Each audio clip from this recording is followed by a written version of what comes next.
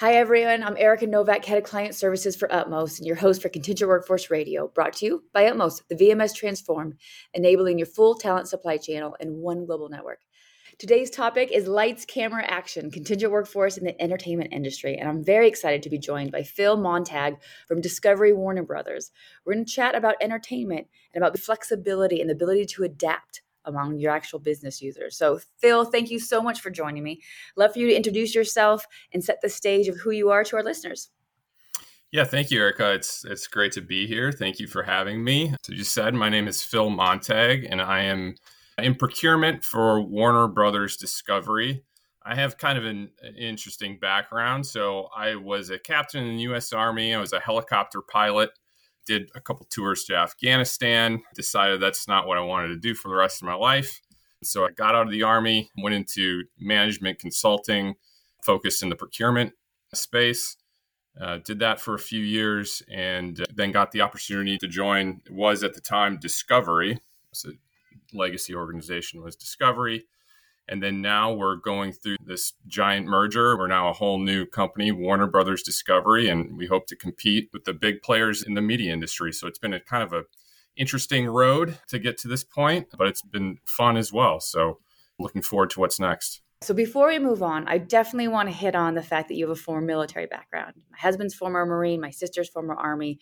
And when we talk to people, no one has the same story in contingent. Everyone kind of falls into it. It's usually HR staffing. It's usually people oriented or it's organizational oriented. I'd love to hear from your experience within the military, what skills or roles did you have that parlayed over nicely that you think actually has helped you in management of contingent labor? Yeah, so it is very different. I mean, we did have some contractors in the Army that we dealt with, but most of it was full time. But I think the biggest thing is the skills I took away is the ability to take a task that seemingly might push you to the edge of your comfort zone and to just be able to say, you know what, I'm going to get this done and do whatever it takes. And come hell or high water, it's going to happen. And it might not be perfect, but it's going to happen. And that's something that's a unique thing that veterans bring to the workforce is that in a lot of other industries or areas, people aren't always pushed in that same way. And there's not always the urgency to get those same things done. So I think it's a real benefit that veterans can bring. Oh, I think that's huge. You're exactly right. I hear my husband say, like, it's about the mission. The mission must be finished, right? So, but I think that is good. And the reason I share that with our listeners is most people think about bringing on former staffing or MSP or procurement into their world. But knowing that we're doing more with D&I and there's more focused on bringing veterans, right, and veteran spouses into kind of the corporate world, that's a great segue to make sure people are thinking about these are people who could join your guys' teams and push you and be dedicated. And so even if the resumes don't match one for one, like you said, what they bring is a dedication to the mission and figuring out a solution regardless. And those are going to be your creative thinkers. So CW program Yeah. owners, keep that in mind when you're hiring or trying to bring new people into your guys' world. There's a whole bunch of veterans out there that could help out. And I will say the things I've seen work in the past, you can always teach someone certain skills.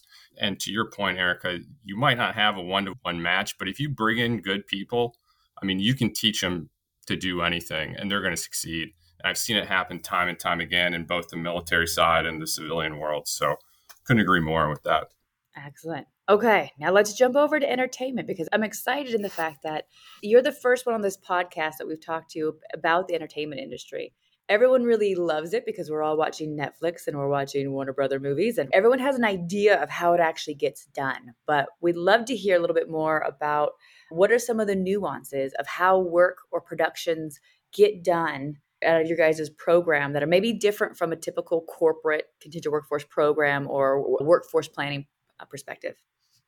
Yeah. And to your point, Eric, I had no idea how it actually worked, right? I didn't know who is actually making the content and how that got to air. I had some ideas, I think, but not being in the media industry previously and then coming into it, it's been eye-opening to see not only how it gets done, but all the different ways it can get done. So for instance, I came from the Discovery side of the Warner Brothers Discovery, and it was a lot of on location, kind of small scale shoots where the types of teams and the types of crew that were on the set, it might be only a few people. If you're doing a remote shoot out in wherever for Naked and Afraid or whatever the show is, you're not going to send 100 people there. It's a small team. It's probably going to be outsourced, right? It's not going to be Discovery employees. It's somebody on an SOW that we're saying, hey, produce this content for us. We're going to cut you a check and then it's going to be ours.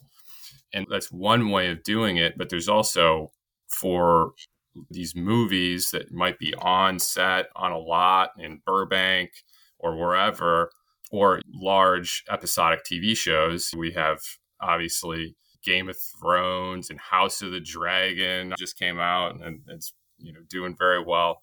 That model is very different, right? You might have the same people working in a certain place for this long periods of time. But the one thing it is almost everyone on that set is going to be some part of the extended workforce, whether it be contingent workers or SOWs. A lot of them are going to be contingent workers.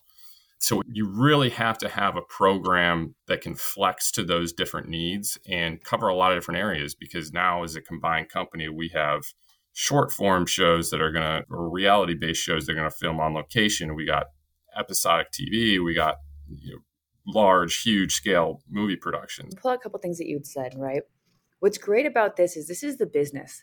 Sometimes when I think about speaking to contingent workforce program owners, some of them are very siloed. If it's not for all, it's for just the corporate. We're just doing IT and we leave the business or really the revenue generating people alone, right? Opposed to saying, no, your program should be able to enable that as well, right?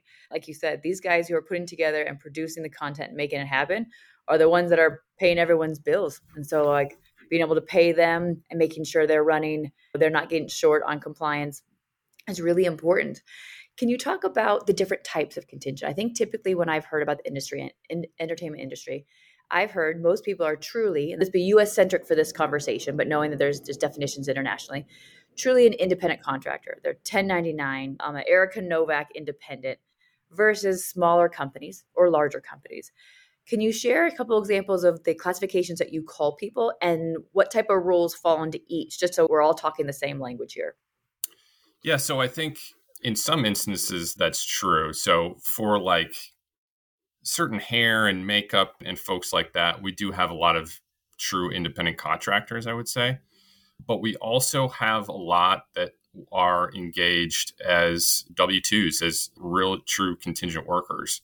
And those will be more like the actual people involved on the set in the production, like cameramen and sound people and things like that. And then you have, it's not even getting into like post-production, but the people actually physically there on set during the shoot.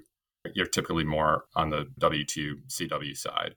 And then I already mentioned, we do have straight outsourced. So we'll just outsource the whole thing, put it on an SOW, and it's part of the extended workforce, but not necessarily an IC or a contingent worker. So I think we run the gamut in pretty much the whole spectrum of the extended workforce. No, that's huge. So would an example be craft services? Would that be your outsourced, or your editing? Would that be outsourced? Yeah, it's probably outsourced, but at certain times it might be CWs, or especially on the editing side, we might have people in-house that do that too. And what it probably will be is sometimes we'll have full-time people on that role, but then we'll flex and add people as needed for certain jobs. So it really just depends on the project. It's critical for us to be flexible and be able to meet the business's demands when they come up. So in program design, we're not designing it for a certain type of worker. You have to design it to be flexible to meet that need, whatever might come up, because the media industry changes so quickly. We don't even know 2 years from now is a lifetime away in the media industry. 2 years ago in Discovery, we were we call it linear, right? All the revenue is coming from cable TV, right? Your typical pay cable TV. In that time now, we've launched our own app, Discovery Plus. So it's a direct-to-consumer app. So it completely changes the model of what you're doing. You're going direct-to-consumer instead of dealing with a lot of other players in the industry. And then now we've gone through a giant merger as well, which, again, changes things. So there's no way to predict those things. And I think the rate of change is coming even more quickly now. And so you just have to be able to design your program to be able to meet those changes, because you can't predict what they're going to be. No, and I love to hear you say that, because I think when people set up programs the old school way, this is how it's supposed to be, join my box, Yeah. versus nope, this is moving, this is malleable. We need to go with the flow. I think that makes people uncomfortable. So it excites me to hear you say that as an industry. And again, I'm in tech, right? So tech is the same thing. It's moving fast. It's changing. What's old is new and new is old. Like, you just have to be able to pivot and help enable the business and not hinder it. So if you can share when a new project comes up, and again, we're focused on total workforce. I love the fact that you guys are thinking it's employees and non-employees all mixed together, and it may change. How are you brought in? When does it start? Who is spoken to? And how do you guys actually get the work done or assign the workforce? He's Well, laughing, guys. it's interesting. So the media industry, obviously, it's a whole different animal. So things like compliance and things like you have a following policy, media industry does not do very well with that, right? They're creative folks. They're used to pumping out content and rein in my creative vibes. And some of that is totally legitimate. And some of that is an excuse because they don't want to follow the rules. So the corporate side of things, we have to be aware of that. And again, like I said, some of it's legitimate and some of it's not. So you just have to kind of pick through where those legitimate pieces are and where they aren't. So it's really a balance. So when do we get brought in? Hopefully it's at the beginning of the process, but a lot of times it's not. A lot of times it's midstream. A lot of times we hear about it afterwards and we have to go back and say, okay, that is not the way you should be doing this, right? For cost reasons, for compliance reasons, engage us early next time so we can do it the right way. But when we do get brought in early, there's just so much more we can do. We can kind of design the solution to fit the need a whole lot better. We can take in other things we have going on throughout the organization. We can use all our resources. And we talk about this a lot on the procurement side. How do you do that? How do you get tied in early to a lot of things? I don't think there's any magic bullet to it. I mean, there's a lot of things you can do on the technology side and the process side and the policy side to help. But there's no substitute for just being tied in to people, just talking to stakeholders within the organization and just saying, what do you got going on? What's coming up in the next 3-6 months? Is there anything we can help with? Because, their stakeholders are busy. The last thing on their list is engaging with procurement or making sure they follow the right policy. They have something they have to accomplish, and that's really all they're thinking about. So if you can meet them where they're at, it's going to be beneficial. I think that's such good advice for really anyone, right? That's not an entertainment specific. That is, if you don't know your business, if you're not sure how your company makes money, you don't know who's in charge of that, if they don't know your name, don't hide behind an MSP to work with the managers and the suppliers. You need to know, you need to be someone that they look to. Pre-COVID, it was much easier to walk the halls and see people and see them in the cafeteria or make yourself known. Post-COVID, it's a little bit more difficult, but still not impossible, of making sure they're just aware of you and you come to mind because you've been around and you're talking to them. And again, it goes back to enablement, not restriction. So you're aware of all the rules. They're not, but your job is to figure out how to get them to be to what they want within the world. So I love that. When you think about kind of like, and I brought up COVID, pre versus post COVID, that affected your guys' business and had some ramifications of how your teams had to work. Yeah, I mean, COVID was a huge shift for us. Like everyone, we went remote. In a lot of instances, productions stopped, shut down, which is a huge problem. Discovery, and it wasn't Warner Brothers Discovery at that point, Discovery, I think, did an outstanding job as a business finding ways to make content. You had content pop up with talent filming themselves on phones or cooking shows or Food Network. So one thing you were doing was you're at home a lot, so they could film themselves at their homes and just doing things around the house. HGTV and Food Network lend themselves to being around the house. So I think we had a little bit of an advantage in that way. On the corporate side, it's very difficult because, like you said, there's no substitute for just being there and having those types of conversations in the lunchroom or just see people, and you pick up little nuggets that you wouldn't otherwise. So I think what I try to do is be very intentional about putting just time on people's calendars and not having the agenda totally filled up where we talked about what we need to talk to and that's it. We turn off the Zoom, we hit end on Zoom, and that's it. There's a little bit of time to talk about, hey, what's going on? How's the family? How's everything else going? And you just get to talking and you get to hear things and connect dots that you wouldn't otherwise get to do. But it's a huge change. I mean, from the procurement side, you had to be wary of things when you're starting back up productions, testing, masks, all that other stuff is a huge expense and a huge problem. 5 years ago, testing on a production, it doesn't exist. Like it wasn't a thing. And now you have to have it. So it took a lot of adapting for sure. No, I think that's exactly right. Where things that we thought, that's silly, that would never happen. We never do that. Yeah. We never pay for it. No one would go by it. Yeah, it's a new world order. Talk to me a little bit about how you work with teams. So again, from my very base knowledge is if people are contractors or independent contractors or part of an SOW, you have first ADs who like working with these boom operators. You have people who know each other and work well and people who don't. When you think about knowing who's quality, who's good, and redeploying, we talk a lot about redeployment and bringing teams back together for quality work and who don't. How do you guys do this? Is this spreadsheets? Is this knowing there? Are there systems? Is it relations based? How are you able to say this worker or this team is great, let's bring back, or nope, we're not going to work with them again, or these two can't work together again? How do you guys look to put that together? Yeah, it's a great question. I don't think we have that all figured out. I think we're trying to get better with our systems, and is where we can say we have certain high performers here and we want to give them more work. I don't think we're great at it now. A lot of it is just reputation.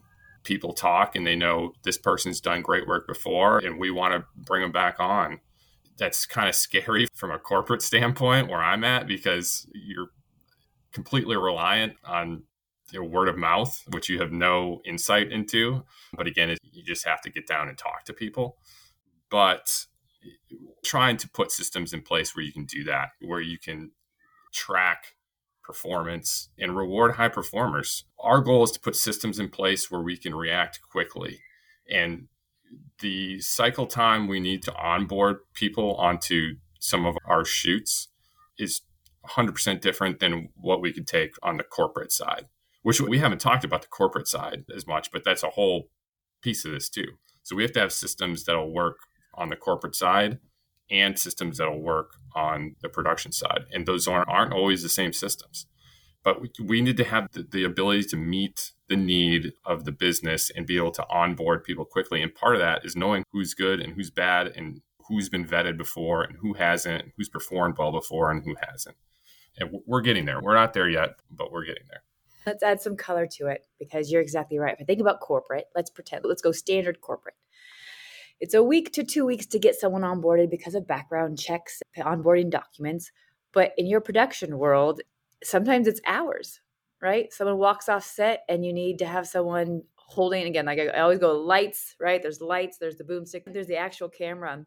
So when you talk about onboarding quickly on the production side, I mean, usually it's days or weeks, but it can be hours to replace someone. Can you give a story on that? Yeah. So when I started, we had everyone on the same legacy system, right? Production, not production, production and corporate. And it was just very clear that on the production side, it was failing, right? The systems weren't set up for it. We weren't set up to add people on that amount of time. So at first, we looked at solutions that were different and that cycle time was quicker. And things with mobile enabled obviously is huge. If you can onboard somebody from your phone, especially in instances where they've worked for you before, like why not? Why not be able to click a few buttons and just ensure that I-9 paperwork and everything else is filled out?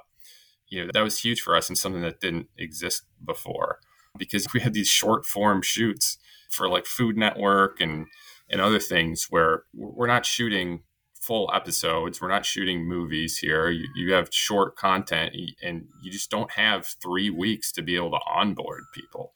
The shoot's going to be done in 3 weeks by the time you get these people onboarded. So the ability to do it quickly and easily from your phone in a way that works for both hiring managers and workers is huge for us. So we had to separate it out. And it's fine to have a corporate process and a production process, I think.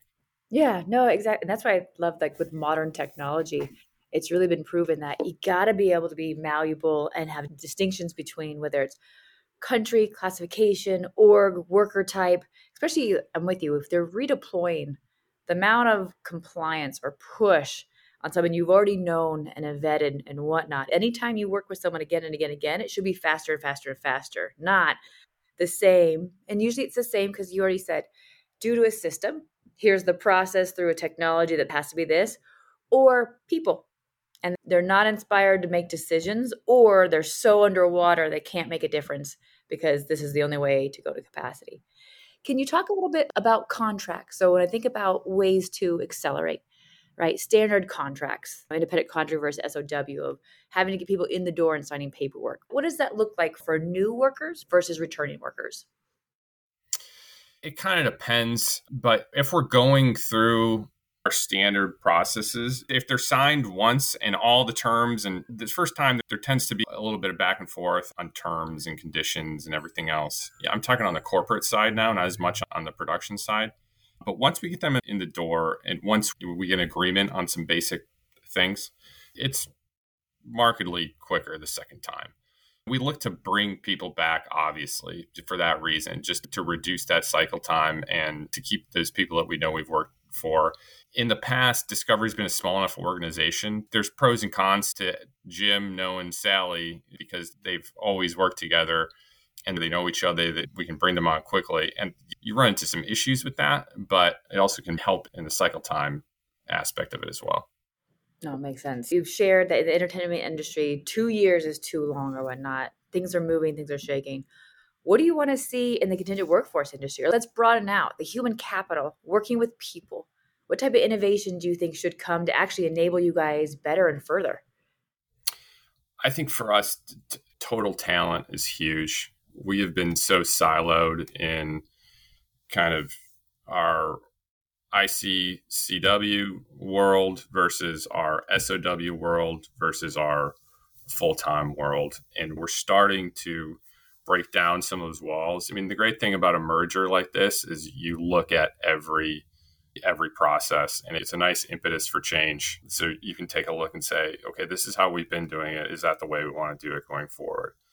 And we've been so siloed in a lot of those areas. From a procurement standpoint, I see all the warts of it, right? I see people being denied as CWs because we have term limits or whatever, and they just go and put them on an SOW or they hire them as a full-time worker or whatever. And really, that person should be a CW, but we're trying to get around the system. Favorite quotes ever? It's from Jurassic Park, which I'm nerdy about, but life I finds love Jurassic a way. Park. Right? Just the best. Dr. Ian Malcolm, life finds a way. I gotcha. Love him. But exactly right. This is what it does. You tell someone no, and they're trying to get something done that is important to the overall company business, and you say based on an old school policy, they figure out another way to get the job done, right? It's so true, Erica. And we, as kind of contingent worker professionals, we have to enable the people to be able to make the right decisions. People don't want to make the wrong decisions. People don't want to be uncompliant. People don't want to not follow the rules. We have to be able to structure our programs where they can follow the rules and still get what they need to get done. Discovery and the media industry, it's a competitive industry, right? So people don't have time to sit around and deal with the corporate nonsense or the corporate rules. They're going to get it done one way or another. So we have to put something in place that's going to work for them. Sometimes we've been successful in that and sometimes we haven't. When we're not successful, they still get it done. It's just not within the rules. With that in mind, it really is going to help us going forward to have a full picture of the extended workforce and really the workforce in general. So I'm excited about that. I think there's a huge opportunity in that. I'm excited for the work to getting into that going forward, because it's tough work. It's not something you just switch the light on and, okay, this is what we're going to do, and it's done in 3 months. It's a change in the way you do all sorts of things. It's a big multi-year project, but the payoff is huge. So I'm excited for that. And the other thing I'd say in the industry, I take a look at what different industries are doing and the needs of certain things. So I don't see a lot of reason why on the corporate side we can't do some of the things we do on the production side. So why can't we onboard people in 12 hours instead of 2 weeks? I don't think there is a lot of reason why we can't do that. I think we have some systems and processes in place that stop us from doing that, but there's no reason we can't. It's just we've never been pushed to do it before. And we are in a unique position as Warner Brothers Discovery that we have kind of these two different processes, and we can say, look at how fast and efficient we can do this on the production side. Why can't we do it on the corporate side? And what's the technology that can enable us to do that? I think that's something I would like to see happen in the next, again, that's not something that happens quickly, but take some of these lessons learned from some of these industries and apply it to ones that are not leading edge, right? Because I think there's a huge opportunity there as well. I love that you say that, because I think that's exactly right. I think people are used to, well, it's complacency, right? This is going to take background checks. This is just what corporate feels like, versus saying, I mean, when you think about Amazon, you think about Google, you think about iPhones and what they've, and for those listening, I'm holding up my Android. But you think about the expectation of what an experience should feel like. It shouldn't be my personal life versus my corporate life. It shouldn't be I'm in the business or I'm in the corporate world. There's a way to do things fast, clearer, and more transparent than ever before. But it does take someone saying, I want that. I'm going to go after that. And you're right, it is hard and you have to influence or whatnot, but there shouldn't be this, why does it take so long to do all these things? And it usually is old tech, old processes, and old way of thinking, right? That just needs a catalyst to say, why not change? Yeah. And I'll add to that, it's the expectation. So people have the expectation, oh, it just takes a month to onboard a CW. Quick little story here. So I was talking to, this is nothing to do with the CW space, but this is on our facilities team. They had to get requisition in and a PO approved in like 12 hours. And they did it no problem. And most of the time it takes days at the easiest. And part of the problem, or part of the reason it got approved so quickly, is because everyone knew in the chain of approval, it had to get done. So it didn't go to one person's inbox and sit there for 2 days, and then go to another person's inbox and sit there for 2 more days. It was done, goes to the next person, done, goes to the next person, done. And it can be that easy. And it's eye-opening to see the process work the right way and how easy it can be. But it takes a change in the mindset, and that we can do things quicker and better and more efficient. You have to have everyone on board. It's not just a few people. That's exactly right. Like, same team, same focus. Here's what we're trying to accomplish. We are trying to accomplish this. And it sounds like the people who are responsible for approving the PO were within the right line. A lot of times where I see like the approvals go to hell in a handbasket is you have a bunch of people who don't need to be on there or have no idea what's going on and have no desire to go fast because it doesn't actually impact them at all. So you're like, whoa, why do they need to be here? And I go back to same team, same focus. You can do a ton of things. You can change, you can move, versus things that are splintered out. So I'm with you on that, right? And like ability, like the flexibility. Let's go back to your original theme, right? Be able to flex and adapt to get things done, right? Usually is bringing people along with you, looking and hearing the feedback and saying, okay, what are we actually trying to get done and how do we do it together? Yeah, and a huge part of that is actually you need to take the time to evaluate when things go right and when things go wrong, and sit down and think about it and say, oh, why did that happen the way it did? Why did we fail in that? Or why did we succeed in that? It's one of the things I learned in the military, quite honestly, is that you'd sit down and pick apart everything. And because the stakes were high, so you couldn't go in and fail the next time, make the same mistakes the next time. So you really worked on figuring out why things happened the way they happened. And I think that we're so busy in the corporate space that not a lot of that gets done. You have a success or you have a failure, and it's so quickly on to the next one. And you have to consciously sit back, take time, talk about why things went right or why things went wrong, and then make steps to change those things. It's hard to do, but it's really needed, and it's the only thing that's going to drive real change or take us to the point where we can adapt to all these different situations that we're going to be facing in the near future. Oh, from your lips to God's ears. Because it's so, if I think about CW program owners, or let's talk about program managers, whether they're MSP or internal, what I see a ton of is manager gets mad. So CW PM considers manager rogue. Yeah. They scold each other, or manager's mad at CW program. This took forever, whatever. And that PM just tries to de-escalate and apologize, right? Yeah. Move on, but they don't change. It is, all right, we got through that hard conversation. That is part of it.